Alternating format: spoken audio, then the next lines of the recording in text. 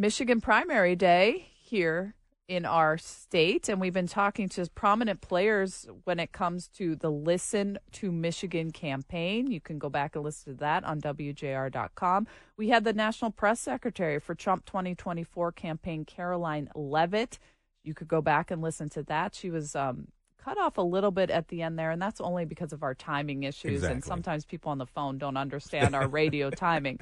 So I didn't want to cut her off, but unfortunately we had to. But clearly they are confident. They are very moving confident. forward. Yes, they are. They are just sort of full steam ahead to November against Joe Biden, despite if people want Joe Biden and Trump, it's them again. It's them. Basically. Right.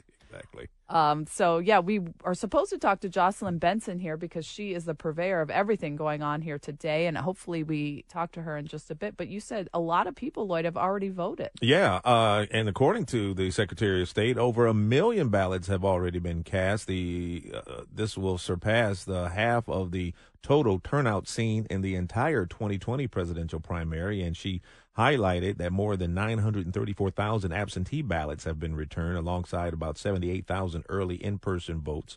Notably, this marks the first year Michigan voters can opt for early in-person voting statewide, reflecting a strong embrace of voting options. As the primary unfolds, all eyes are on the former President Donald Trump, and Republican strategist Jason Rowe, who we've had on this show before. He predicts a win of about 40% or more for Trump, potentially impacting the trajectory of other candidates like Nikki Haley. Meanwhile, the Democratic primary attention turns to uncommitted votes as that protest against President Biden.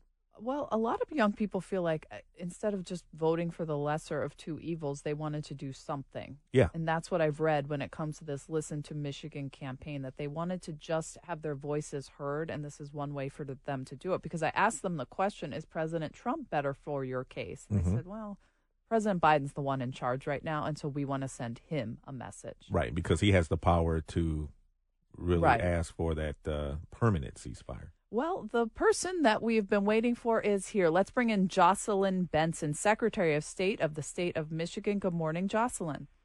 Hi, good morning. Happy Election Day. Yes. Happy Election Day. So I have never done the early voting, but other people certainly have. Yeah, well, it is the first statewide election ever where we've had early voting. Over 80,000 Michiganders did use it. It was really, including myself, I voted early on the first day I could, and it was really just like voting on Election Day, except it wasn't on Election Day.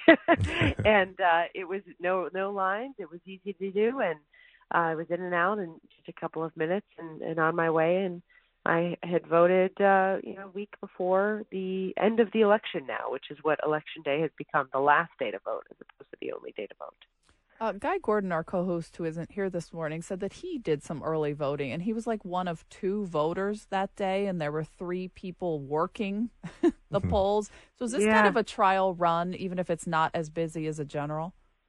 Well, it's the first time we've ever done it, and so a lot of citizens, and it's in a election that overall has a lower voter turnout than, let's say, the general election this fall. And so what that provided us with was an opportunity for us to ensure across the state everyone knew the new technologies, the new procedures. All our election workers were going through that. So it was in some ways advantageous for us to have it in a election where there would be less of a steady stream of citizens voting early than there will be in the fall. And the other thing is, because it is the first, and we've seen this in the 21 other states that have done early voting, there will be less people utilizing it because it's new and there are other options that they may choose. But we saw in Chicago, for example, it went from 5% using early voting to 20% using early voting over the course of an election cycle, because people became more familiar about it. They knew it became an option, and they were more likely to exercise it later on the more they knew. As Secretary of State, since this is the first year, have you been working closely with your clerks across the state to make sure that things go as smoothly as possible?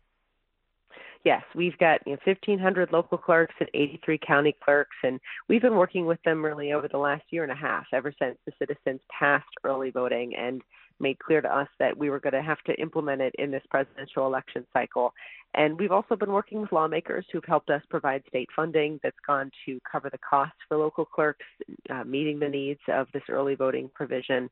And I've been, we did a press conference yesterday with Michael Segrist, the clerk in Canton, and he began his remarks saying it's a great time to be a clerk because there's all these challenges, but also all of these opportunities to really implement new policies the right way, securely and safely, and educate citizens about them.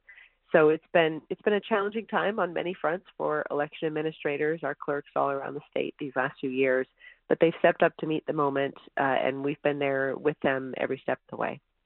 We're talking to our Secretary of State here in Michigan. And Jocelyn Benson, you've overseen Michigan's 2020 and 2022 general elections, record-breaking turnout for those, and they were secure, so much that you earned some national recognition for how secure they were. So talk to people who may think that elections are not secure. Well, we want to invite the scrutiny. We know folks have heard a lot. There's been a lot of noise over the last several years, and some of that noise has been politically motivated, but some of it is citizens just wanting to become more familiar with the process and having suspicions or questions. So I really want citizens to know they should be asking those questions, and we or your local clerk in nearly every case will have answers to them, whether it's how do we maintain the accuracy of our voter rolls, how or what are we doing to ensure if someone becomes deceased, that they're removed right away. We actually have a website that goes through those procedures.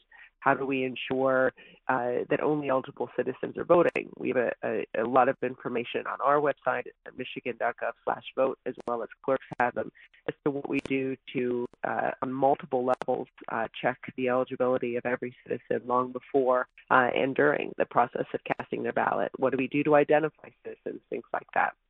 And then we also invite citizens to consider being a poll worker themselves so that they can experience and see firsthand just how many procedures we have in place to secure the process. And again, hopefully not just answer their questions, but give them a rightly placed confidence that we are indeed running smooth and secure elections that are accessible to all, and also that the results of our elections are an accurate reflection of the will of the people. Secretary of State Jocelyn Benson, if I'm sitting at home today and I have not registered to vote, but I decide I want to vote today, I know this is primary day, can I register today and vote today?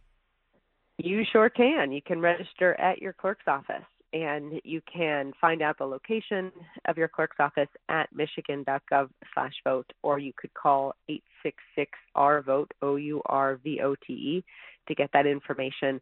And you can go to your clerk's office up until 8 p.m. tonight and register to vote and vote right there. You have to bring proper identification materials as well. But if you do that, you'll be able to vote. And at michigan.gov/vote, you can also verify whether you're registered and find out where your local polling place is today, which you can go to if you're already registered and cast your ballot there. Thank you. Jocelyn Benson, Secretary of State of Michigan. Today is a big day, primary day, but of course the general is looming. So I wish you smooth days on both of them. Thanks. I'll take it. Happy election day to you both. You as Take well. care. Thank you so much. Well, we continue to roll on this primary day because we have the governor of Michigan, Gretchen Whitmer, coming up next at 7:49, talking about the primary. Talking about President Biden. She's been all over the press talking about the president and campaigning for him. So lots to get to with the governor next at 7:49.